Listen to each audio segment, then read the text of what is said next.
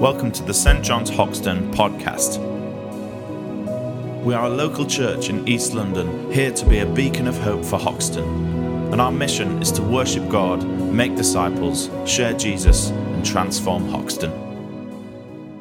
Is from Psalm 3. Lord, how many are my foes? How many rise up against me? Many are saying of me, God will not deliver him. But you, Lord, are a shield around me, my glory, the one who lifts my head high. I call out to the Lord, and he answers me from his holy mountain. I lie down and sleep. I wake again because the Lord sustains me. I will not fear though tens of thousands assail me on every side. Arise, Lord, deliver me, my God. Strike all my enemies on the jaw. Break the teeth of the wicked. From the Lord comes deliverance. May your blessing be on your people. This is the word of the Lord.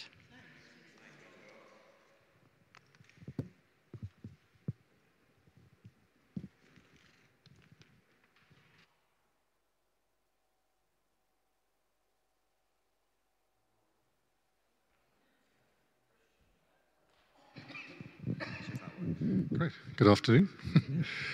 My name's Andrew. I'm sort of on the staff here. I'm an ordinand, which means I'm training to become a vicar. So we're going to be continuing our look at the letter of Ephesians, chapter 6, and the armour of God. And our reading from Psalm 3, as you just heard, speaks of the Lord as a shield around me. So let's pray. Lord Jesus, I just pray that you would take these words of mine and use them for your purposes. Lord, I pray that you would open our hearts and minds and spirit to your word, that we would hear your truth. In Jesus' name, amen. So we've previously at the service looked at the belt, the breastplate, and the boots. That Paul talks about as the part of the armour of God. And this afternoon we've come to the shield of faith. So I was just wondering, when you hear the word shield, what you might think of. If you want to, what do you think of when you hear the word shield? Protection, yeah. Anything else?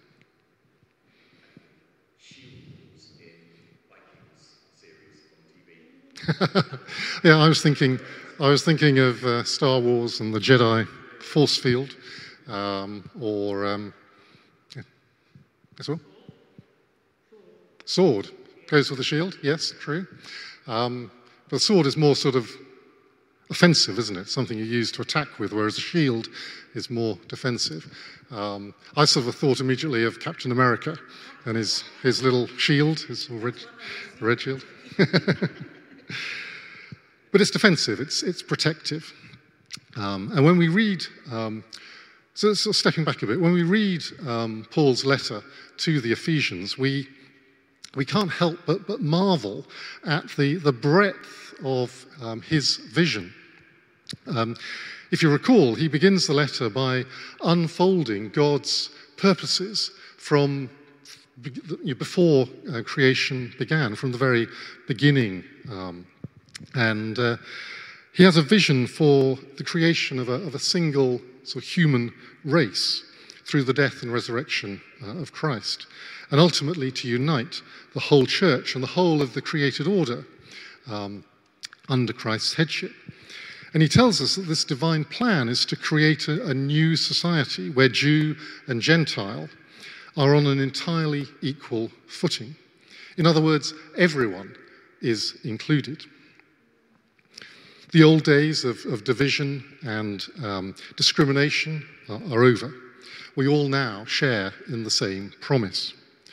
There is one God, the Father, who has one family, one Messiah, God's Son, one people, one Spirit, one body. And because of what God has done through Christ, in his death and resurrection and through the Spirit, we are enabled to live that kind of life. As Paul says, a life that's worthy of our calling.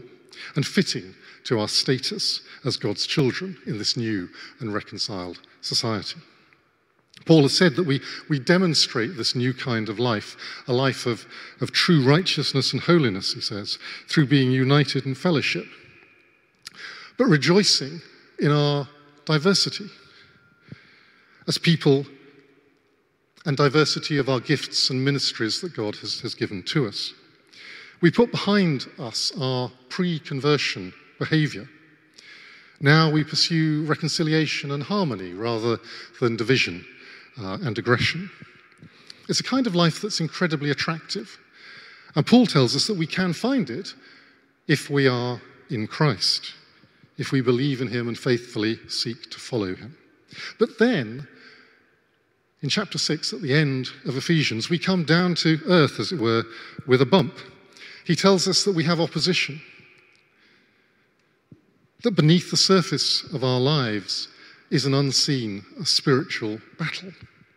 Paul introduces us to the devil, who he's mentioned briefly in chapters 2 and chapter 4, and tells us that the devil has principalities and powers at his command, that we're not contending against flesh and blood, but against the principalities and powers, against the world rulers of this present darkness, and that we mustn't underestimate our enemy, our spiritual enemy.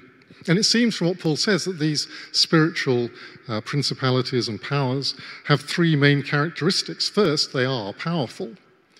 Second, they're wicked. And third, they're cunning.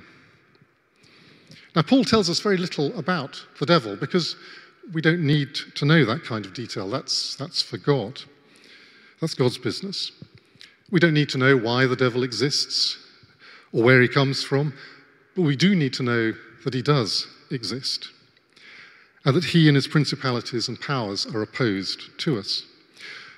What we need to know is how to overcome the devil's dastardly designs to thwart God's plan to create this new society. So where God, through Jesus Christ, breaks down the walls dividing us through different races and cultures, the devil will do what he can to rebuild those walls by creating misunderstanding and distrust. Where God, through Jesus Christ, wants us to live together in harmony, the powers of hell will scatter seeds of discord and division. Where God, through Jesus Christ, wants us to live together in purity, the devil will tempt us to sin, to lust, to be greedy or tight-fisted or selfish or angry, etc., etc. And there'll be no truce or ceasefire in this battle until the end of history when Christ will return. It's only the power of God which raised Jesus Christ from the dead and enthroned him in the heavenly places, and which has raised us from the death of sin and enthroned us with Christ, which can defend and deliver us from the might, the evil, and the deceit of the devil. The devil may be strong, but God is stronger. Paul says this, he says, we are to be strong in the Lord and in the strength of his might, that we are to put on the whole armour of God, that you may be able to stand against the wiles of the devil. And that phrase, the whole armour of God, in the original language, means the full armour of a heavily armed Roman soldier. And so the word which Paul uses here for shield in the original language doesn't refer to the small round shield like Captain America. It refers to the large oblong shield, which covered, if you're a normal height, unlike me, the whole body. So I probably wouldn't have been a very good Roman soldier. And it was a large shield. It was made of wood, 2 layers of wood glued together. It was then covered with linen and then covered with animal hide. And then round the edge, it was sealed with iron. So a really strong piece of armour.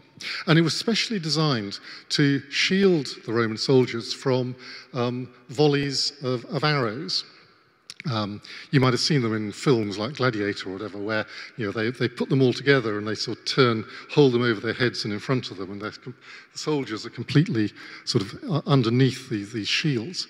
And so when the enemy would shoot volleys of arrows, they just bounce off. And one of the things that the enemy would do would be to put the arrows into pitch, light them, and then shoot them, so flaming arrows. And this is why Paul says that the purpose of the shield is to staunch the flaming arrows of the evil one. It's the graphic image that his listeners at the time would readily have understood. Ephesus, which is at the eastern end of what we now know as Turkey, was a major Roman city at the time. In fact, it was the second most important city after Rome in the Roman Empire. So there would have been plenty of Roman soldiers around and about. And his hearers would have understood exactly what he was referring to.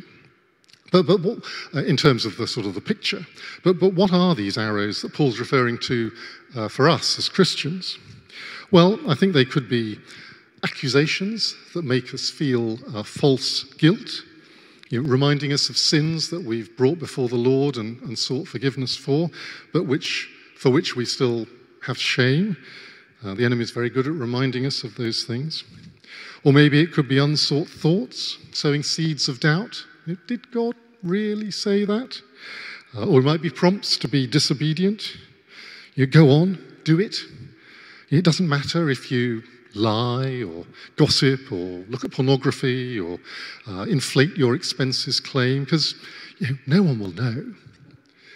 Or it may be thoughts of lust or a desire for revenge or pangs of fear. But the shield of faith, when we lift it up and shelter under it, protects our hearts and our minds and our souls. For as Psalm 3 told us, God himself is a shield about us.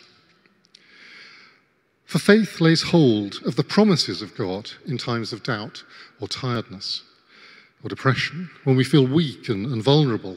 And faith lays hold of the power of God in times when we're tempted to give up or cut corners. We see this in John Bunyan's famous book, The Pilgrim's Progress. The hero of the book is conveniently called Christian and is taunted by Apollyon, which is the name of the destroying angel in Revelation chapter 9. And Apollyon says to Christian, "Here will I spill thy soul." And with that, Bunyan writes, he threw a flaming dart at Christian's breast. But Christian had a shield in his hand with which he caught it and so prevented the danger of that. When we face temptations, when we feel a stirring of old arguments or thought patterns or grievances, causing us to doubt that God will come through for us, we need to remember that we are in a battle. But God is on our side. All we have to do, as Paul says, is stand firm. We see Jesus using the shield of faith and standing firm during his temptation in the desert, where he accurately quotes scripture back at the devil to challenge him and thwart him. If we're to use the shield of faith effectively, we need to know the God whom we worship. We need to know his character, his overwhelming desire that we will prosper, and his unconditional love for us. So like Jesus, we need to know the scriptures, the Old Testament and the New Testament, so that we know the God who is revealed in those scriptures. And just going to the beginning of the letter of Ephesians, Paul prays this prayer. He says, "I keep asking that the God of our Lord Jesus Christ, the glorious Father, may give you the spirit of wisdom and revelation so that you may know him better. I pray that the eyes of your heart may be enlightened in order that you may know the hope to which he has called you, the riches of his glorious inheritance in his holy people, and his incomparably great power for us who believe. The power is the same as the mighty strength he exerted when he raised Christ from the dead and seated him at his right hand in the heavenly realms, far above all rule and authority, power and dominion, and every name that is invoked, not only in the present age, but also in the one to come. And God placed all things under his feet and appointed him to be head over everything for the church, which is his body, the fullness of him who fills everything in every way. We need to know who this God is that we worship. When we know that, when we trust in him, we can hold up that shield of faith. And as the collect said earlier, and as we sung, we can know the promises of God will stand firm, and God will come through for us. Amen. Thanks for listening to the St. John's Hoxton podcast. New talks will be uploaded every week from all of our services. And do check out our website, stjohnshoxton.org.uk, for more information.